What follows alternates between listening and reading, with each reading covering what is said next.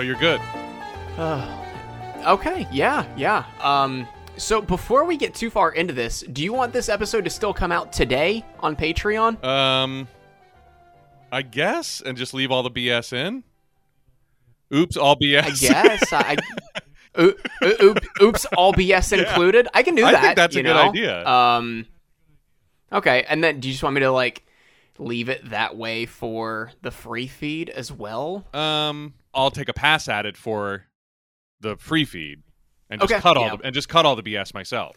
Cut all the BS, or if Yeah. you just want to like timestamp, or well, actually no, yeah, just cut it out. Yeah. And because we'll have the music in it already, it'll be already hard limited. Yeah, you do that, and then I'll just I'll trust your producer's cut. Or have we ever distinguished what our titles are as well as host? No, not really. I just always assumed it was just everything. It's everything. We do everything. Should we just get going? Yeah, All right. might as well. All right, welcome to No Hugging, No Learning.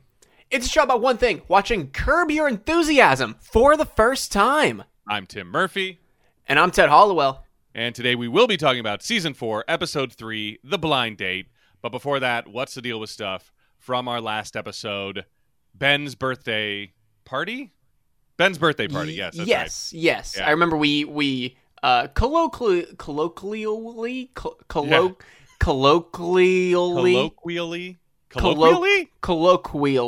Yeah, that sounds weird because it's got a wheelie in there. We tried calling it Ben's Birthday Bash, which I still think is better.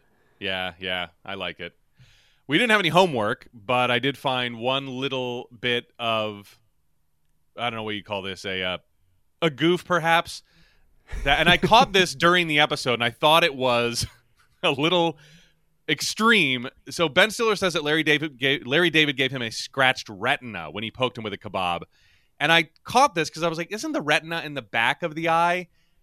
And I was like, did Larry really like pierce the eyeball all the way to the back of the eye? Oh, fuck. God I know. Damn. It's entirely possible, but I think Ben Stiller would lose vision for the rest of his life if that. Yeah, I'm pretty sure.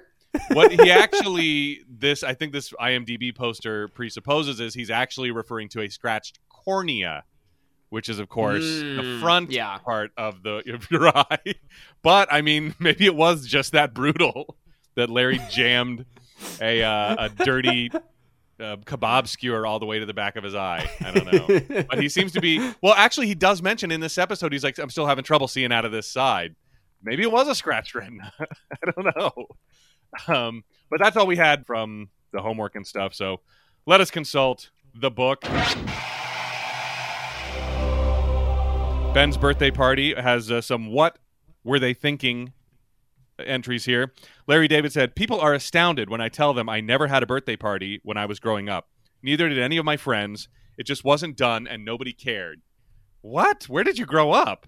Jesus Christ. Birthday parties are like one of the things you look forward to as a kid. Your friends and your own. It's like... I mean, you know who doesn't celebrate birthdays or any other holidays for that matter? Jehovah's Witnesses. That's right. Yeah. I've got a friend who's a witness, and his way of saying happy birthday to everybody is, because he's a big video game nerd, is congrats on the level up. Which I'm like, okay, that works. I think that's kind of fun. But yeah, he just doesn't celebrate holidays, you know? It's I forget his explanation of how it's viewed in the Jehovah's Witness faith, but like it takes some like it distracts from the Sabbath or something. I'm like, okay, sure, I guess. But it's just weird that like I might understand Larry David. It's funny to like think of kid Larry David going and his mom going, what do you want to do for your birthday? I don't know. Let's just skip it. I think of a child Larry David being Larry David-ish. Like, yeah. Why do the cake and why bother with it? Let's not. But the fact that none of his friends did too is also weird. Like, it makes it sound like he grew up in some in a compound or something. Or he just grew up without friends, which is entirely possible. Yeah. Or all of his friends were just always non-sentimental, like he gravitated just towards kids that were just filled with ennui and disdain for the rules of society, yet feeling that they should be followed to a T to please them. I don't know. Just thinking of, I want to see baby Curb. God, yeah. Curb Babies. There you go. That's the better title. The Saturday morning cartoon Curb Babies with little Larry David. Jackie Hoffman, who played Rhonda, Michael's questionably attractive girlfriend, says, I was in Hairspray on Broadway and had signed a contract that said I wasn't allowed to do anything else. So I came up with some cock and bull family emergency story and fled in the night. The role was pretty humiliating, but the good part was no matter how much they uglied me up, Larry said I wasn't ugly enough. I told him, that's the nicest thing any man ever said to me. And Larry David said, once again, what he was thinking, I don't like kebabs. I don't see the point to them. Why are we bothering with a skewer? Why do we have to make this effort with this dangerous stick to get the meat off of it? The first bite is easy. You can slide it off with your mouth. But as you get further along, you have to use a fork and knife, and it's very dangerous. And the whole skewer appetizer, you're stuck with a skewer that you can't seem to get rid of. So what he was thinking was exactly what he was thinking in the episode. But I agree. I've never seen the appeal of kebabs. I'm not a kebab guy. Yeah, I could take him or leave him most of the time, because like the thing I like on a kebab is going to be the meat and the potato, and that's going to be maybe 25% of the kebab, because it's going to be, hey, here's a whole pepper, here's a fourth of a tomato. I'm like, I don't want that. Yeah, it's like, cook it however you want, but then when it's done, put it on my plate. All right, don't leave it on the stick. Don't leave it on, like, I'm not served when something's made in a pan, like, here you go, and just like plops down. Even fajitas, they come out in what's cooking them, and you take them off of that and put it on a different plate. It's like, if you want to cook it that way, great, just slide it off when you're done, because I don't know how else we're supposed to do it. The only thing we get, I guess there was really no trivia about Ben's birthday party, because there's a giant Davidism section that says, Larry to Katie Huffman about Ben's party. Are you so desperate for a party? Do you have to have a party 2 weeks after? Wait till next year. You missed it. And that is all from the book. You may be seated. All right. Do we have any news or anything today? I don't think I always feel like something happened, and then, we had the huge Crypia Enthusiasm discussion last week. Did that make it into the final cut? I think it did. Oh, yeah. Okay. I remember to put the sample and everything in there, definitely. Nice. All right. Yeah. We do have some personal news where we changed our cover art and profile, and that's been updated. Yeah, this is the first episode we've recorded since I did that. The beginning of season 4 of Curb Your Enthusiasm. We've only done 30 episodes already of this. Yeah. Yeah, but it looks good. Looks good. Yeah, a little rebranding. Yeah. I realized as I was getting ready to throw that up that the only graphic I had made so far for the Curb rebranding was what we made for our stickers, none of which I've sent out yet. Oh, wow. Well, now it's official. Now they can. Yeah, so now it's official. So I guess, let me know if you want a sticker. We'll call it even. I'll try and go back through the email, but at this point, just let me know if you want a new Curb themed sticker right now. Just hit up the email or hit us up on Twitter. I'll get into that stuff in a little bit. But if you want a sticker, let me know. I'll send it out to you, because I don't really feel like going back through 2.5 years of sticker requests to find 3 or 4 people who may not even listen to the show anymore. Yeah. Yeah, I wouldn't mind a new one. I'd like a new one. I could use the back of the laptop could. Okay. All right. We got one. That's me. And then just send them out with your Christmas cards this year. Holy shit. Yeah. That'd be fun. Oh my God. Okay. So if you have never listened to us before, we are not a research heavy show, despite the last 16 minutes. Not bad. Being pretty exclusively research and bullshit. We like to have our questions pop up naturally in the run of the show and assign them to ourselves the week following, as though we are giving ourselves homework. I've never seen these episodes before. Tim has never seen these episodes before in the last 20 years. If we miss anything, if we egregiously skip over something, please send us an email or send us a tweet at NoHugging on Twitter, or NoHugging, NoLearning Show at gmail.com. You can also do that if you would like a sticker. That's what I said I would get to in a second. If you like us, please give us a 5-star rating and a written review on Apple Podcasts and a 5-star rating on Spotify. It really does help. And both of those apps now have that new cover art, so don't get alarmed if you're searching for us and you see something that looks different. If you'd like to support us a little bit more, kind of got off on a tangent there, you can do so by joining us over on Patreon. It's patreon.com/nohugging, where for $5 a month, you're going to get every episode at least a little bit early. You're also going to get bullshit that we cut out of every single episode most of the time. Sometimes we'll leave it in the episode and just cut it out for the main feed, like we're planning to do with this one here. And you'll also get, excluding the month of November, maybe, depending on schedules aligning, movie reviews every single month from the Seinfeld Extended Cinematic Universe, the SECU. What is that? It's people who showed up in Seinfeld or Curb Your Enthusiasm. Could be a main star, could be a featured actor, could be an extra, could be someone just walking down the sidewalk and they're like, oh my God, that's this person. They were in this show, in this movie. We need to watch that. It'll give us, a reason to watch something different than Curb Your Enthusiasm for a couple hours. But again, that's patreon.com/nohugging, and it's only $5 a month. You can join us over there. One person joined us for 1 month and then canceled after they, I think they, in their mind, accidentally paid us for 2 months because they canceled after 32 days. Oh. But I mean, hey, if you want to replace them and you want to get us back up over that $50 a month mark, please do so. Because I mean, I like expanding our audience, and I feel like we've kind of plateaued, but hey, it's whatever, I'm not gonna lay out all of my griefs and all of my gripes on here. Again, patreon.com/nohugging.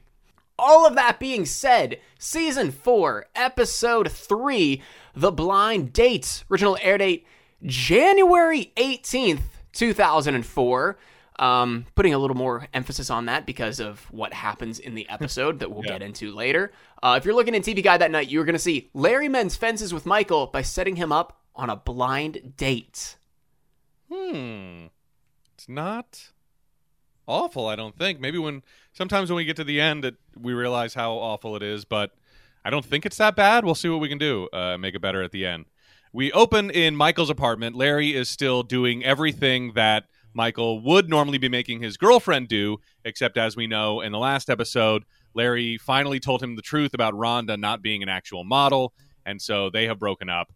Larry's doing this because Michael blames him for breaking them up, and I mean, I can't believe Larry is still putting up with this. I mean, for a guy as selfish as he is, I can't believe he wouldn't just go, you know what? Maybe it's because he has to see Michael all the time, and he's already struggling, and he doesn't need to make another enemy in the rehearsal. Ben hates him. The choreographer hates him. The business partner, the only person who likes him is Michael. Maybe that's his thinking behind it. I think I just unlocked it. That's my headcanon. That because I'm like, why does he care what another human being thinks about him? That's like so against Larry, but he doesn't need any more enemies in the producer's universe. So Larry's like, all right, well, I'm going to try to find somebody for you. And I can't believe you're so, you're it's just tough because you're so picky. And Michael's like, I want to date an attractive woman. What guy doesn't? And he's like, I can't believe you're going to make this woman do everything like this for you. This was the first big laugh I got in this episode. Michael goes, with women, it's only they care about what's inside. And Larry goes, well, first of all, you got nothing inside. I love that. You're one of the most superficial men I've ever met. I loved that comeback. What they think, what they settle on is that Michael says it's not fair that everyone knows what my girlfriend's going to look like except me. And that's kind of the baseline where they're going to land and try to figure out that puzzle. Driving somewhere, Larry's going into a parking lot. Yeah, I think he's going into a parking lot. We don't know I don't know where this is, but the boom gate opens and then closes on Larry's hood.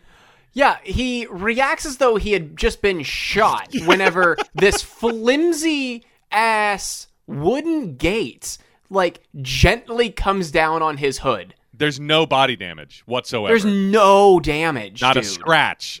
Like, did you think this was, like, really bad overacting as well? Yes, yeah, because he goes, ah!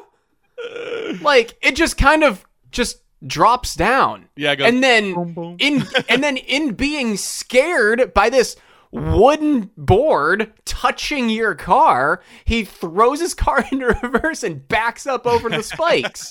Yeah. And then sees the sign that says, "Do not back up, severe tire damage."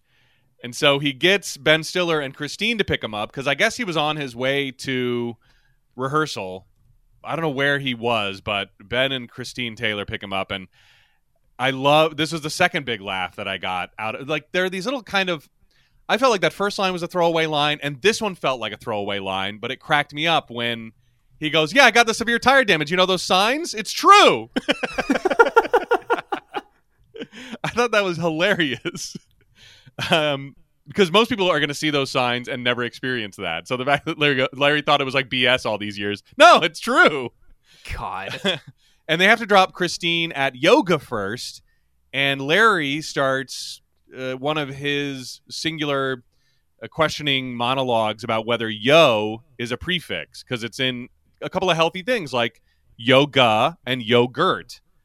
And he starts going off about all the other yo words that maybe, and I mean, Larry was making me curious. Larry's the kind of guy that I would indulge these conversations with. Everyone else is exasperated by them, but I would go, "That's a good question. Let's look it up." We couldn't do it in 2004 because we don't have the phones for it, but I was like, let's look it up right now. But instead, I'm going to look it up next week and see if yo is a prefix or not. Because I love finding that in words. I don't know why that. I think my mom always would do that too. She would point out, when certain words were related in that way, because I think it's something her dad did, and it's probably something that I started doing, passing on to my kids, because it can help you unlock the definitions of words you don't know. It's like, well, okay, yeah. It has helped. I'm like, all right, well, I recognize that it looks like this word, so it probably means, and I know what this, you can unlock stuff. I feel like words you don't know, and so I think I've started passing that along to my kids. Like, did you notice this? But I'm curious now. I never thought of yo, because then he was trying to think of the guy from Star Wars, Yoda. Again, not healthy, but certainly holds the same sort of like spirituality element that yoga does. Like yoga has that mind element too, and Yoda. I mean, I'm like, okay, there's something there. I mean, Yoda was a made up name, but maybe George Lucas knew something about the prefix we don't. I can't wait to find out. So after they drop Christine off at yoga, a huge argument ensues because Larry won't move from the back seat to the front seat. He says, we're only like 2 minutes away from the rehearsal hall. And Ben's like, just move up to the front seat. It's weird making it look like I'm chauffeuring you around. You look pretty insecure. But then Larry's like, oh, well, who's more insecure? I think it's the guy who's worried about people thinking he's chauffeuring somebody around. And Ben thinks he's being a little baby about it. And it just causes a huge blow up. Back at home, we see the beautiful ocean view of the David's new home for season 4. So that's something they stopped showing us. But I guess now they're not even worried about Larry not seeming like a rich guy for some reason, because out the kitchen window, oh my gosh, it's gorgeous. And Cheryl's cousin is staying with them and sort of wearing out his welcome to Larry. And Larry, because his car tires are busted, he needs to take Cheryl's car, and she wants him to get it washed. And the cousin comes in and looks about like half the age of Cheryl. I mean, I guess it's not out of the ordinary to have, Yeah, I mean, this kid is definitely a teenager, a young teenager. Yeah, definitely. I would say 14, 15. Is that where you would place him? I was going to say like 13, probably. Okay. All right, even younger. I was highballing him, I guess. And Cheryl is what, like in her late 30s, maybe 40s? I don't even really know what age she's supposed to be. But that's just a weird. And I know, with cousins, those big disparities can happen. Don't you have a couple of cousins that are like toddlers still or something? I have like nieces and nephews that are that young. Then I guess as far as cousins go, yeah. I think like my youngest cousins are like I would say like maybe like 16, 17. Yeah. So like a little over 10 years younger. Yeah, which is a lot less crazy than Cheryl's disparity between her and her cousin. Yeah. It sounds like normal. Like that's normal to me, and this is kind of weird because he's definitely a kid, and she's she's approaching middle age, if not already there. But the cousin named Stuart shows Larry and Cheryl a card trick, but he won't tell Larry how it's done. And I got the feeling that this was a very real Larry belief that, he hates being on the outside of a secret just because someone thinks he is not privileged to the information. Larry thinks he is privileged to all information all the time. Yes, and absolutely. And the fact that this kid is like, well, I'm a magician.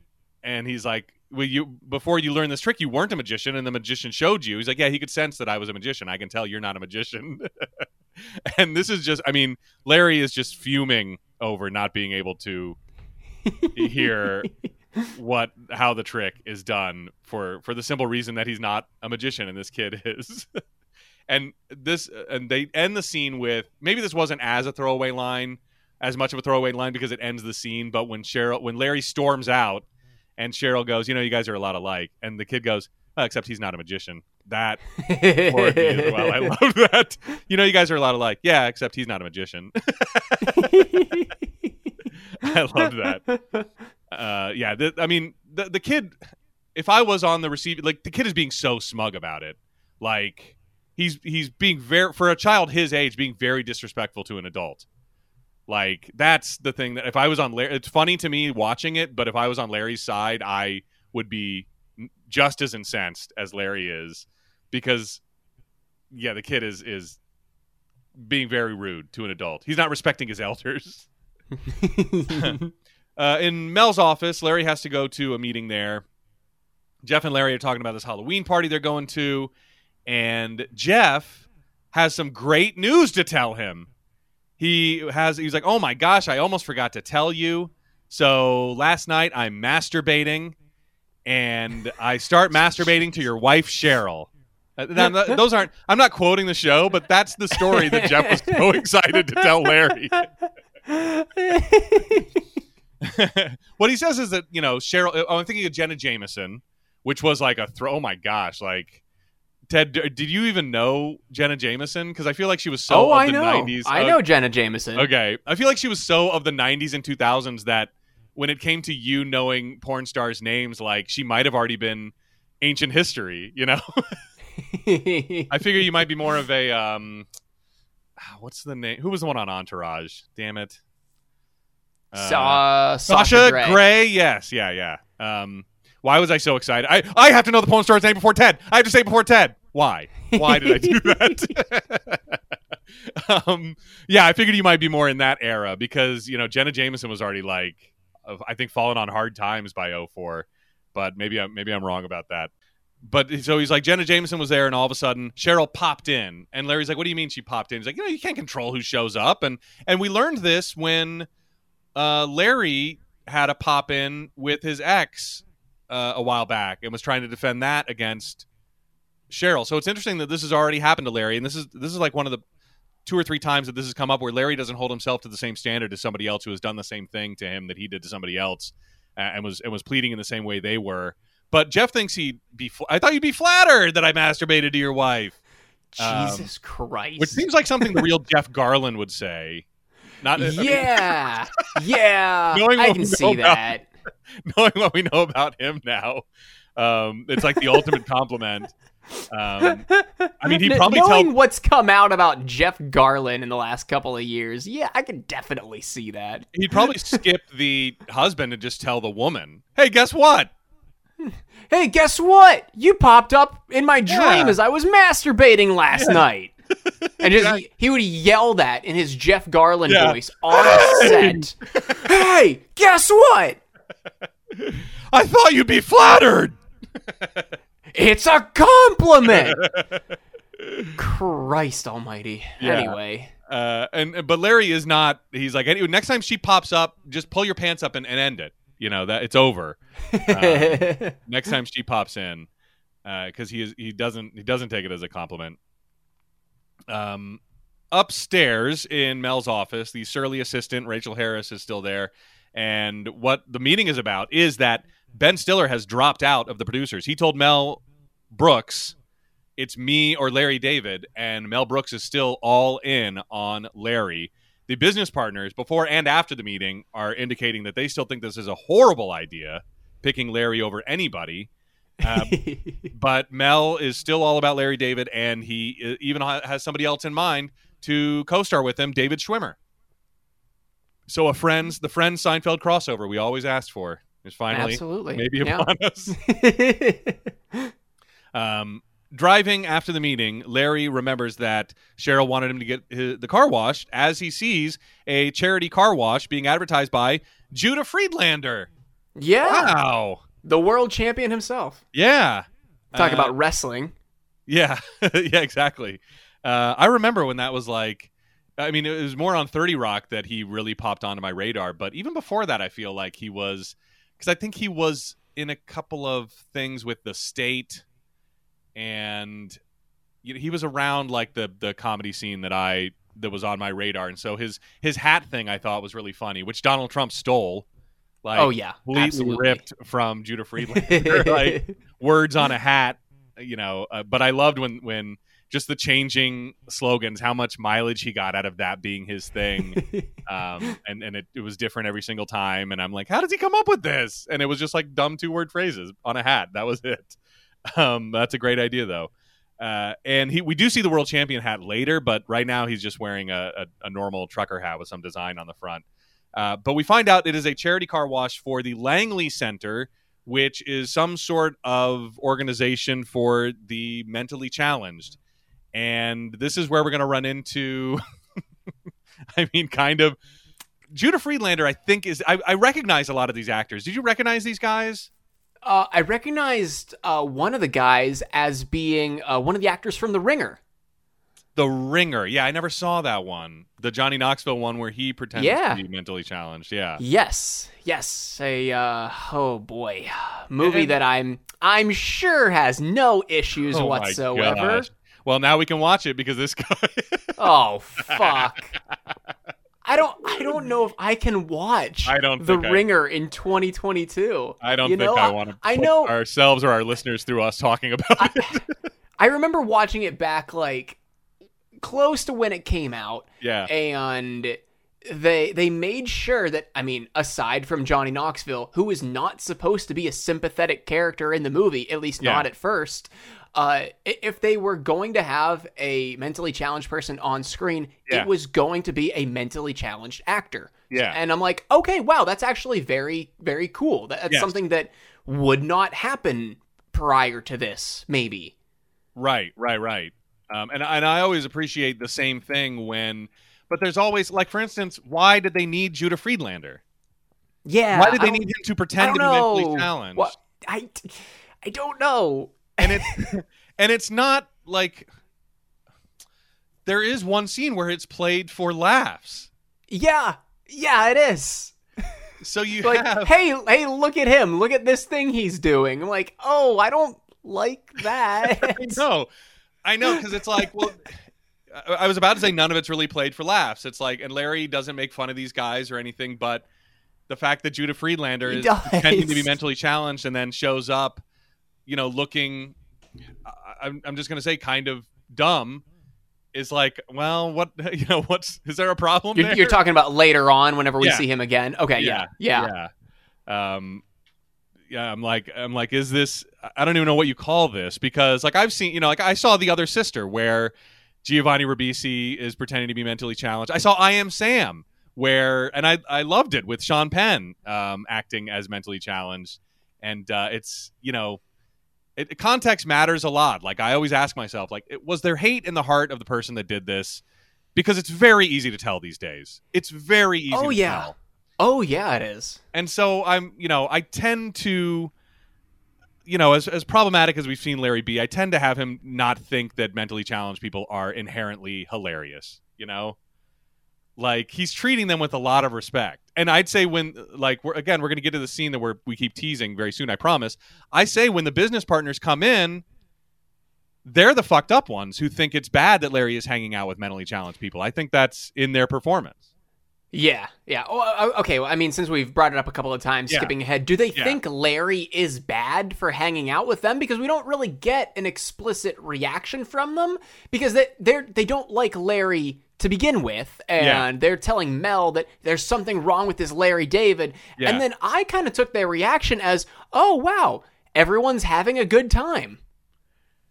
The only thing that drives me the other way is that Larry is sitting there with an Arab woman in a Jewish delicatessen, which I think is funny on a level that us as WASPs don't understand.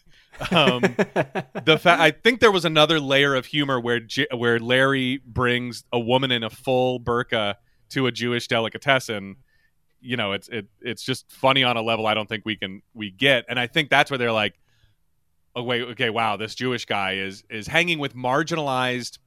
That might be the wrong word for it, but he's hanging with people outside of the homogeny of this, you know, the normal audience in this place, an Arab and mentally challenged guys. You know, it's like you don't see those three groups mixing a lot, I guess. I guess, yeah. Maybe the joke.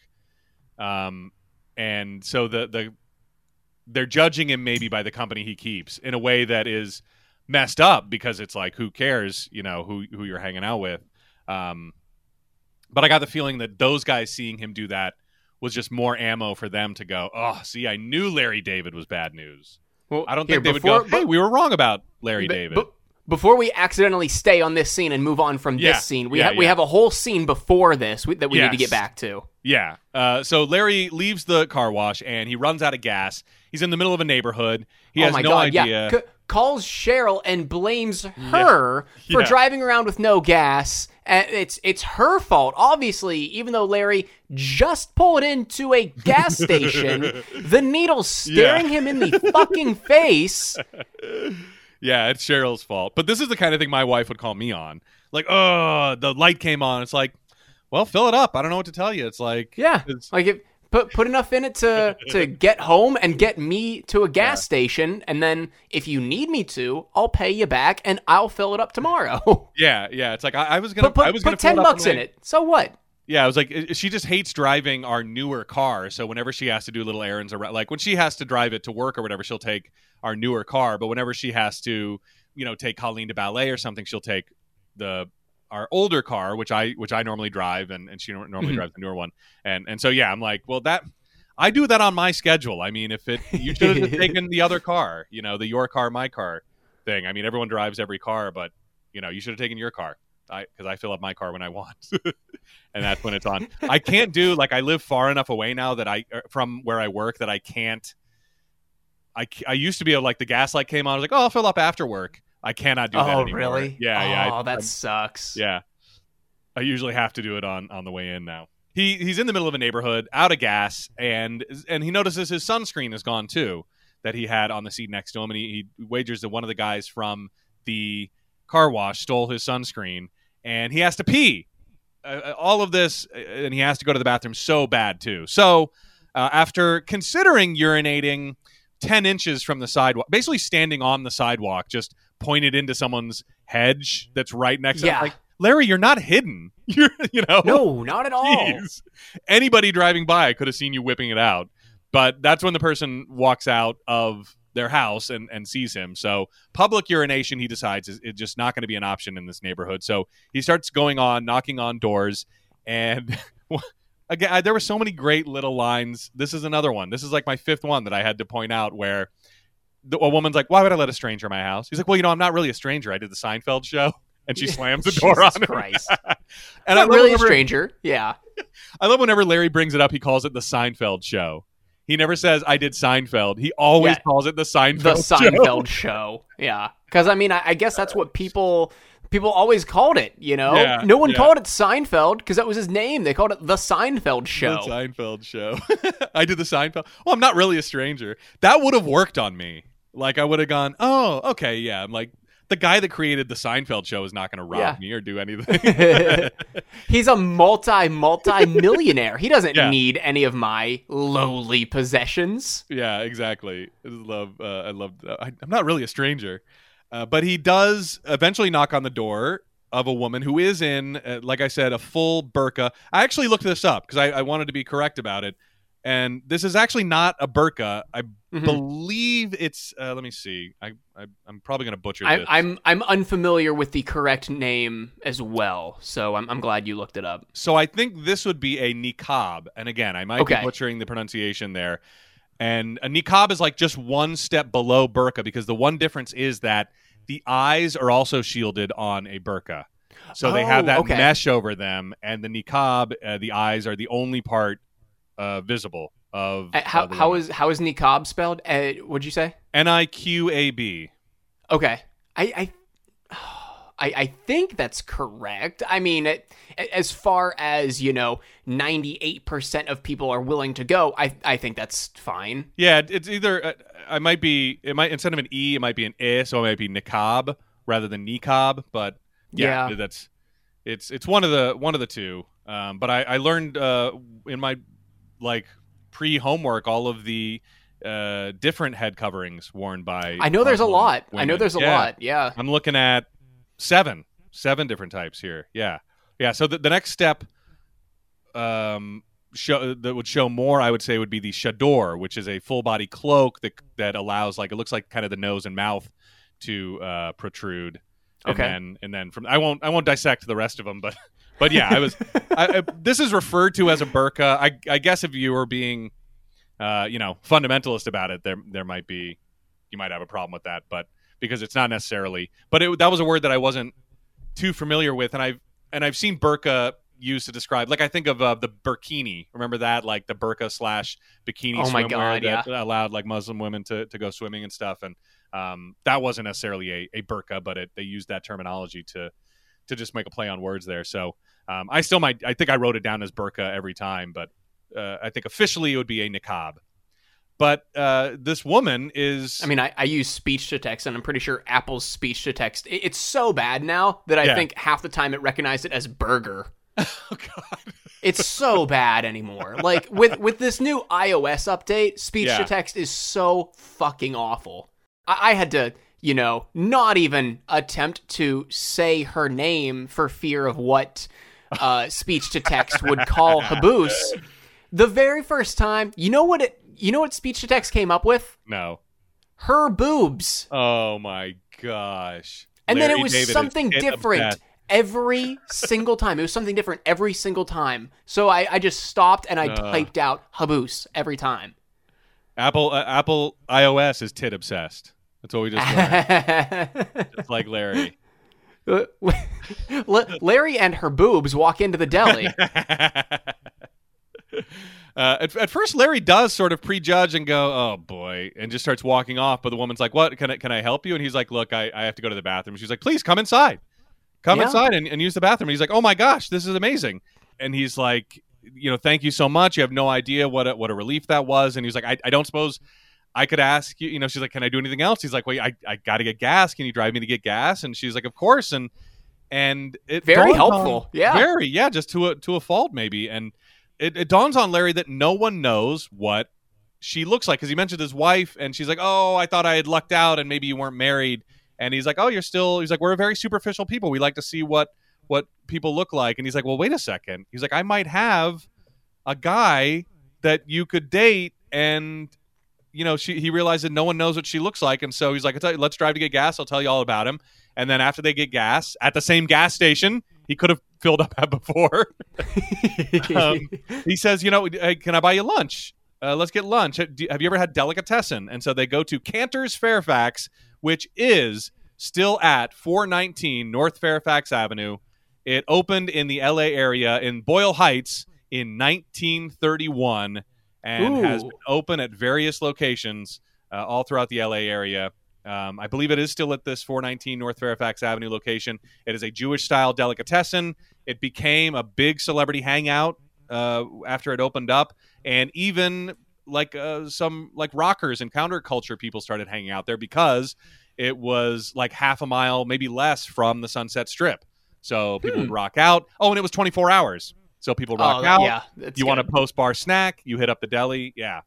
And Mark Cantor was high school friends with one of those bands that started on the Sunset Strip, Slash. He was friends with Slash, the guitar player from Guns N' Roses. And so he would hang out there a lot. And the Cantor's family are big Black Lives Matter supporters. One of the first big clashes between police and protesters happened in the area of Cantor's Deli, and they would give protesters water and food and set them up and stuff like that. So, yeah, that's very cool of them as well. Larry, when he walks in with Haboosh, sees the guys from the car wash, and he asks about the sunscreen, and they're all like, no, there was no sunscreen there when we got in. I don't know. It's a mystery. We don't know. And they invite Haboosh and Larry to join them for lunch, and that's when Judah Friedlander shows up covered in sunblock. Yeah, this is the thing that we were alluding to earlier. That's definitely played for a joke. Yeah, like, hey, this mentally challenged guy is dumb. Like, and he's not. And subtext, he's being played by an actor who is not mentally challenged. Yeah.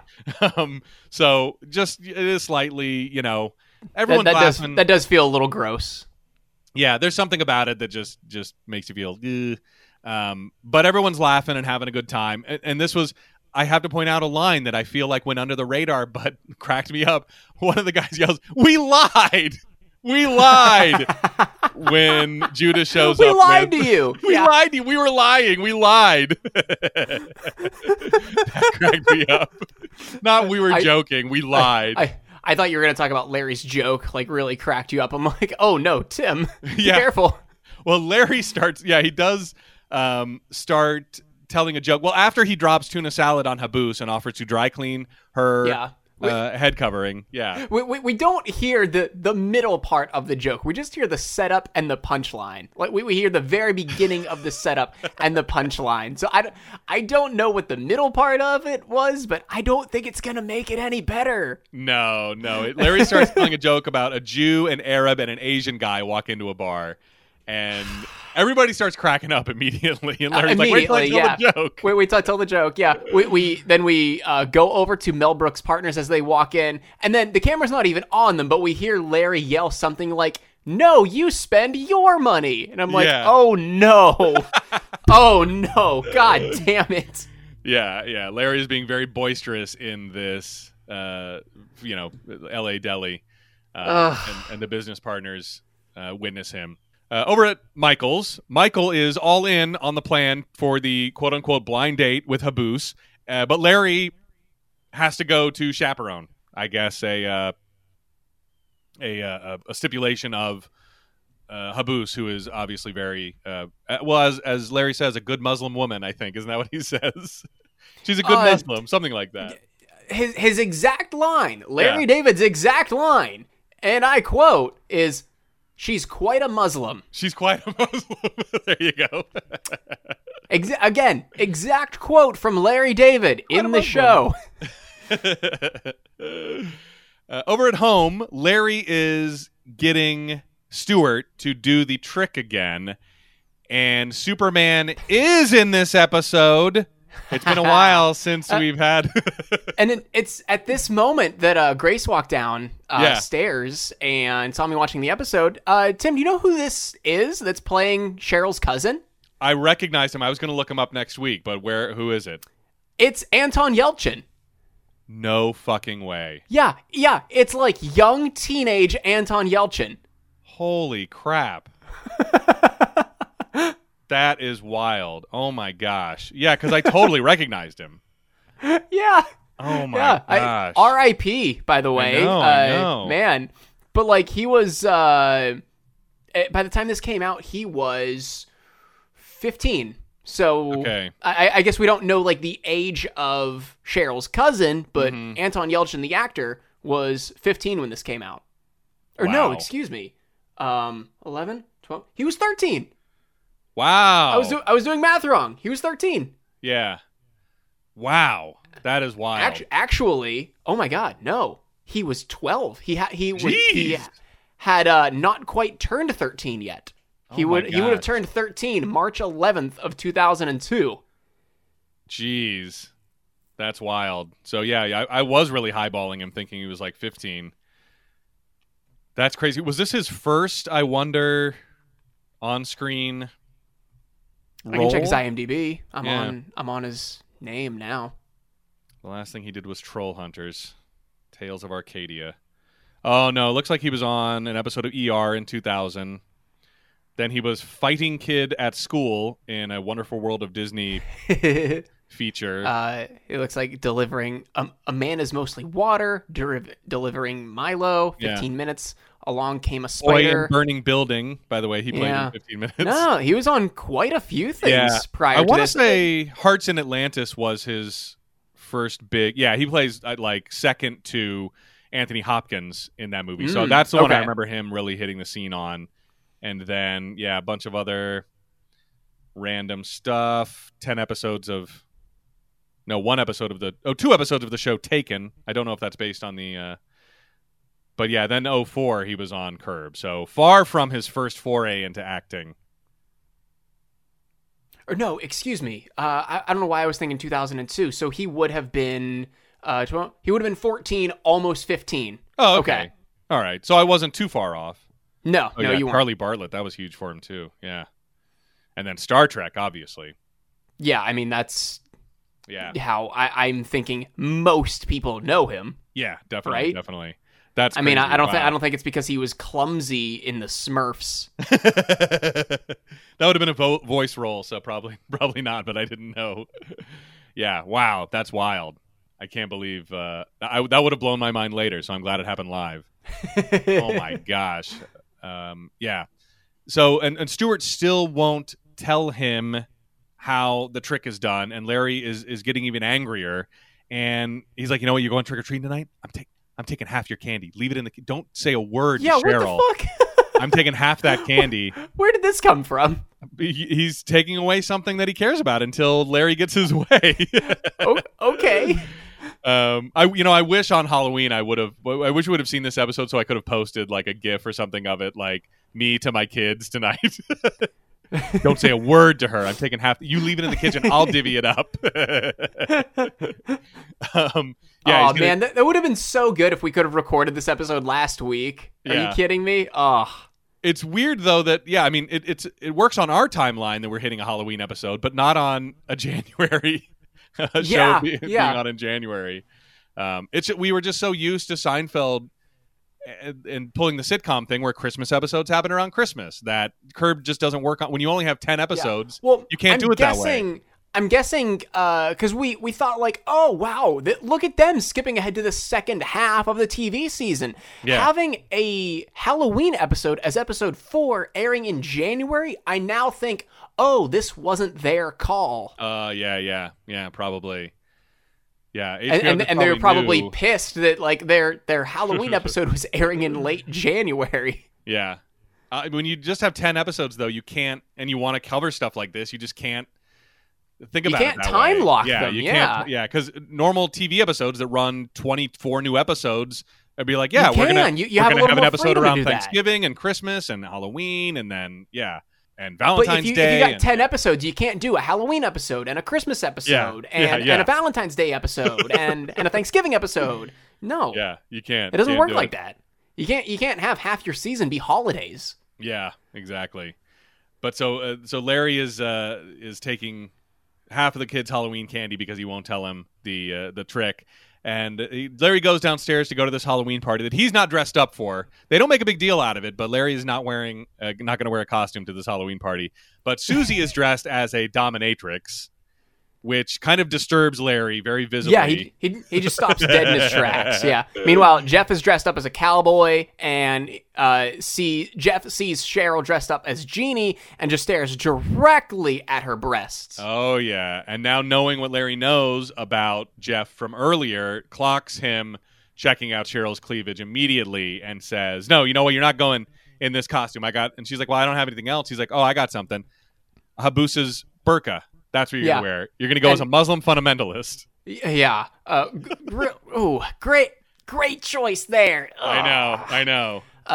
In another Apple speech-to-text mishap, I have Larry makes her change the costume, says he has her boost burqa. Her boost? Her boost. Almost as though like a booster seat. Her boost. She got the burqa boost. The boosted burqa.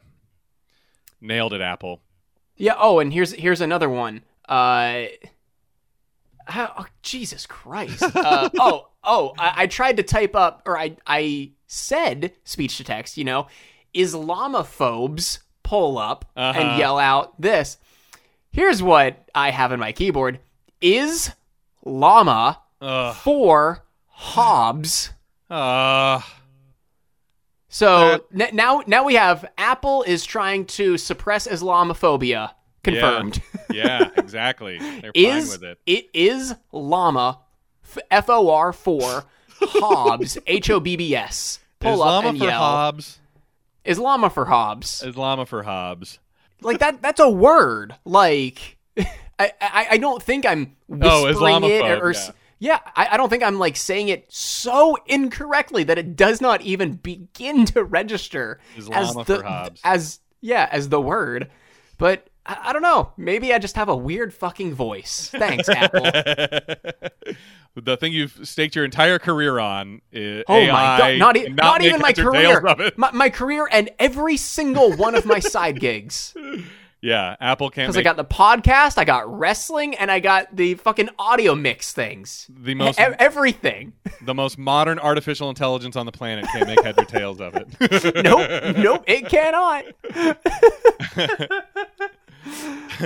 But I mean, so there's really very little difference between, because Larry is using, like, he didn't go to Spirit Halloween and buy a burqa. This is a real Muslim head covering that he's got getting Cheryl to wear now. So he might as well have gone, no, you're going in blackface. Like, there's not too much difference between what Larry made Cheryl do and that example, I don't think. But as messed up as that is, some racist bros pull up when they leave. We have to say exactly what they yell out? I already feel bad enough for talking about it this much. It's bad. If only it's because, real bad. Like, I don't know. Not much has changed in the last 18 years or whatever. But also, unfortunately, you're exactly right. There's like this could have been filmed this year, and you'd go, oh yeah, that totally clocks with 2022. Like, that's rural Pennsylvania. Yeah. We have not grown at all. These racist bros pull up aside. Everyone's in costume, including Cheryl in the head covering, and they yell, "Hey Osama," or something like that, and then throw an egg. Which Cheryl dodges. Not only that, they say, go back to your own country. Yeah, thank you. I knew there was and throw an egg. I'm like, Christ almighty. Hits Larry in the face because Cheryl dodges it. And Larry does literally deserve egg on his face for this whole debacle, and he got it. But yeah, I hope in my headcanon, the racist bros pulled off and hit a telephone pole and every single one of them died fleeing from the car on fire. Yeah. That would be the best thing that could happen to them. I'll go with that. Yeah. That's headcanon now. So over at Haboose's, it is time for the blind date, and Larry and Michael show up, and they're trying to figure out what to do. Something I think they probably could have decided before the date was happening. I don't think. Yeah. I didn't go on many dates, but you always had some idea of what you were going to do before you showed up. But they're like, oh, maybe we should go for a walk. We've got umbrellas, even though it's raining, so we can go for a walk. And Larry, in struggling and trying to open his umbrella, rips off Haboose's head covering, revealing her face to a disgusted Larry. And so Larry and Michael leave because now Larry knows that Haboose is ugly underneath the burqa, and they're and that's not going to work for Michael. So back to the drawing board. Yeah. Oh boy.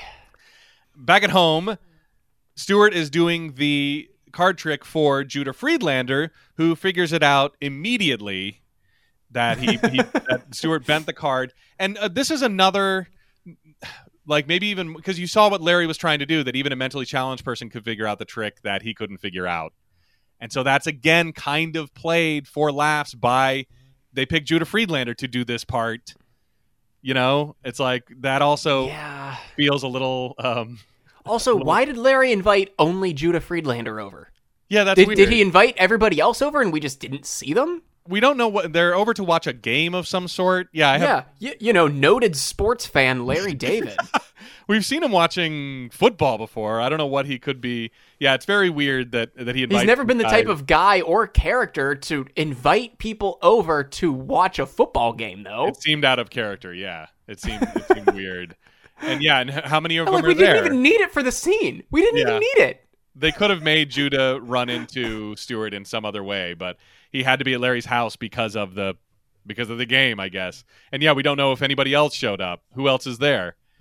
The game's about to start, and people are wondering where Larry is, and Cheryl goes, he's probably in the bathroom. And we get this traveling shot up the stairs, which I don't know if you're saying oh boy about that shot, because I really liked it. Oh, no, not about the shot, just what the shot is portraying. Oh, let me rewind or what it is alluding to, I guess. End of this episode. When Jeff says that he went to go masturbate at 11:30, Larry goes, oh, wow, you have energy for that at 11:30, and Jeff goes, always have energy for that. And they say Kenohara. I didn't know what that.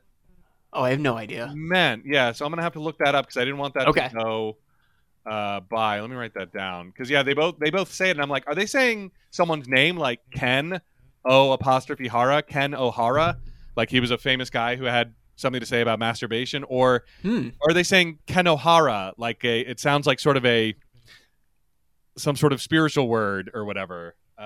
He's got the Kenohara, something like that. Like Kramer has the Kavorka. Exactly. So I don't know what they meant by that. I have no idea. Yeah, okay. I'm glad I remembered that. I'm gonna have to look it up next week.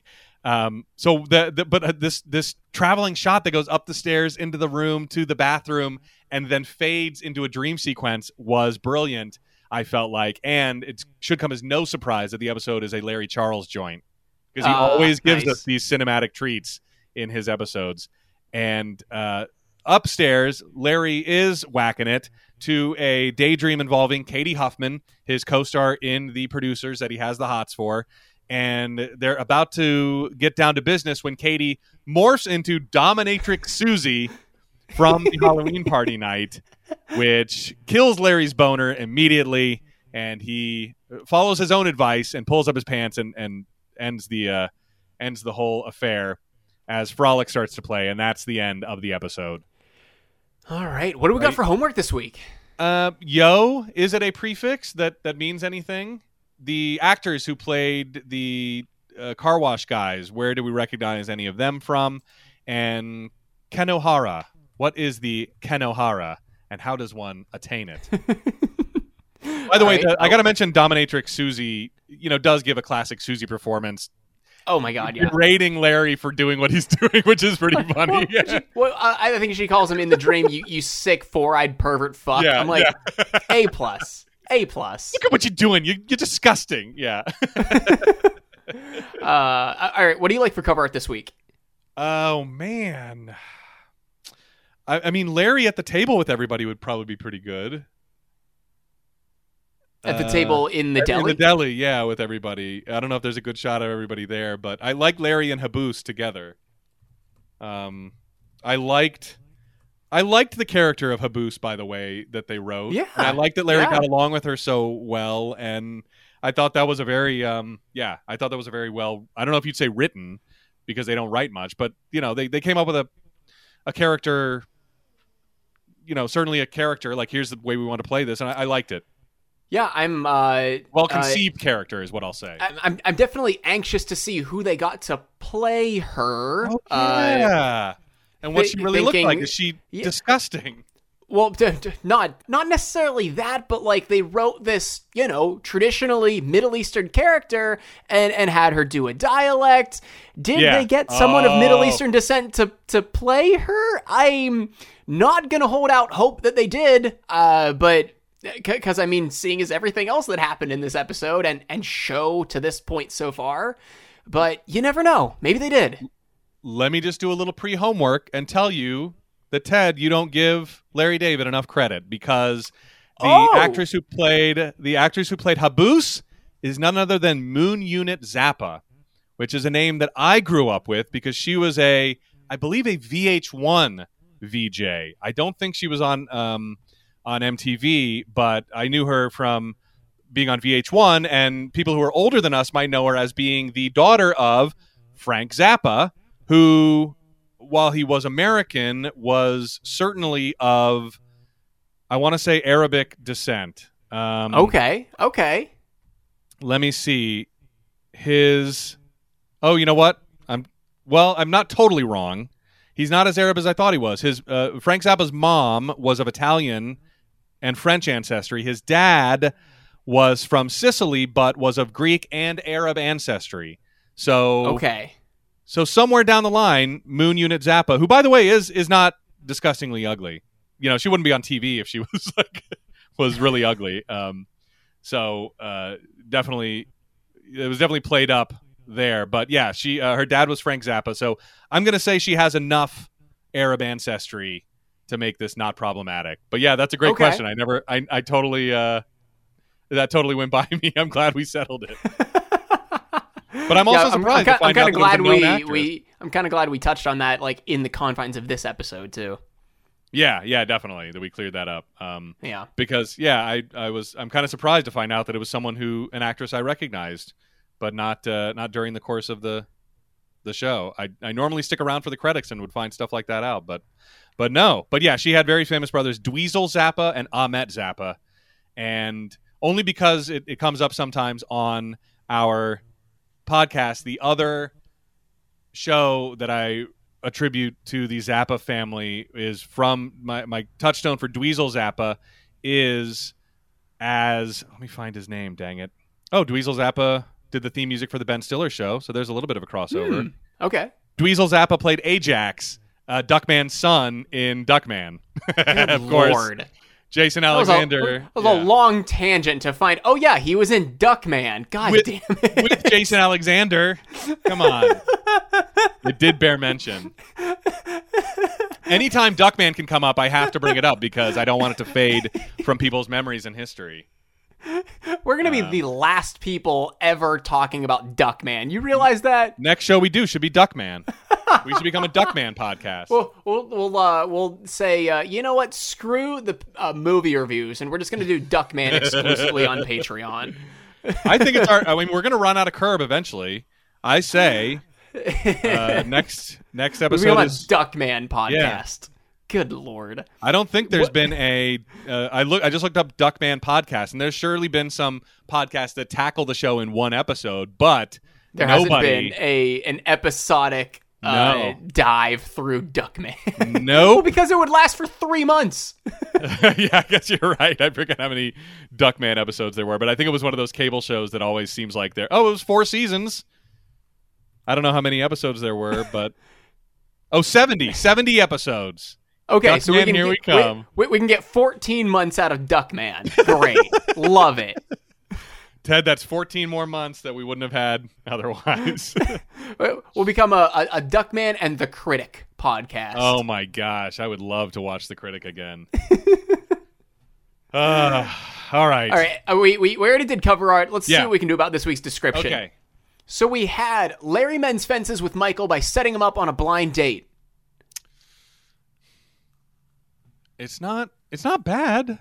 I mean, it is. Even though I kind of like it. Even though there's some movement with the producer's storyline, it's very bridgy. It's like, Ben's gone. We're gonna get somebody else. Like, there's not much drama there. Everything, the A story really is Michael and the blind date. So I might have to give it to the synopsis this week. Yeah, it's I like it. It's a broken clock. It's a blind squirrel. This week it happens, so I think we got to leave it the way it is. All right. And lastly, Tim, did you like this episode? As I pointed out, there were a lot of little things, little throwaway things that I liked about this episode, but all in all, it was pretty average to me. Any stars or anything? Any half stars? Any star lows? I can't give it a star or a star low. The big laughs were, like I said, those throwaway lines, and I appreciated Larry Charles' cinematography as always. But the main storyline stuff, all of it felt kind of bridgy, like even Michael ends up where he was at the beginning of the episode, which isn't totally against the ethos of the show for nobody to learn anything or progress. But I feel like there are a lot of things that just happened to happen as well. Yeah, exactly. Like it being Halloween was kind of like, all right, well, we need Susie in a dominatrix outfit. What reason do we have to put Cheryl and Susie in revealing clothing? What reason do we have to I don't know, get Larry and Michael out together, potentially like on a date with somebody? Yeah. I don't know. I feel like there's a lot of it that didn't need to happen, but happened because they needed to fill 24 minutes. Yeah, this episode felt like a filler episode overall. And there was a lot of filler in trying to fill the filler episode. It's a filler. Filler full of filler. Do that one, Apple. God, that's a Seinfeld water cooler moment. It's a filler. It's a filler. It's filler. It's filler, and it's all filler. The filler's full of filler. I'm very much in the same boat. I didn't give this any semblance of a star, mostly for the reasons that we touched on, and also because, like, Jesus Christ, watching this in 2022 is painful. It is painful. Yeah. Well, watching it as someone who cares about other people, watching it as someone who has a fucking ounce of empathy is painful. Yeah, there's some problematic stuff. Like as great as they made the character of Habus and like the racist bros were not supposed to go, oh, they were right. I mean, they're supposed to be assholes. Yeah, they're not supposed to be like, oh, yeah, well, I mean, they have some good points. No, fuck them. No, wait a second. Let's hear them out, okay? Both sides, okay? Both sides are the same, all right? I think the quicker we end this, the better. My fucking God.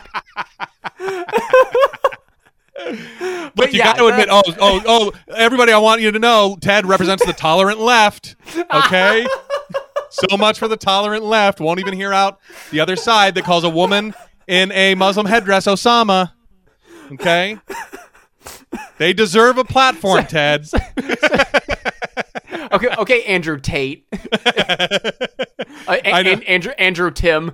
We're not going to have to leave Twitter. We're just going to get kicked off. Oh, well, not anymore, I guess. We would have if Oh my God. Oh yeah, that's a whole nother thing that we can save for a Patreon extra. It's just talking about Twitter and all that stuff. Okay, so that's my thoughts on the episode. But excellent. Next week we have got season 4, episode 4, The Weatherman. Original air date January 25th, 2004. And if you're looking at TV Guide that night, you are going to see Larry inadvertently traumatizes the Green's daughter and has a problem with the local weatherman. Oh, no, this doesn't sound good. I mean, if anybody traumatizing anybody but Larry's level of being able to traumatize people, and now a little girl. Yeah. I mean, in this episode alone, we saw him whip it out and try and pee in a bush. So in broad daylight. On someone's front lawn. 2 feet from the road. Yeah. Basically on the sidewalk. His urine would have been spilling onto the sidewalk where he was standing. His urine would have been hitting his shoes. Yeah. Yeah. So what Larry does to this little girl, I can't wait to find out. Maybe we'll be laughing next week. But is that it? Yeah, I think that is it. All right. For No Hugging, No Learning, I'm Tim Murphy. I'm Ted Hollowell. Be good.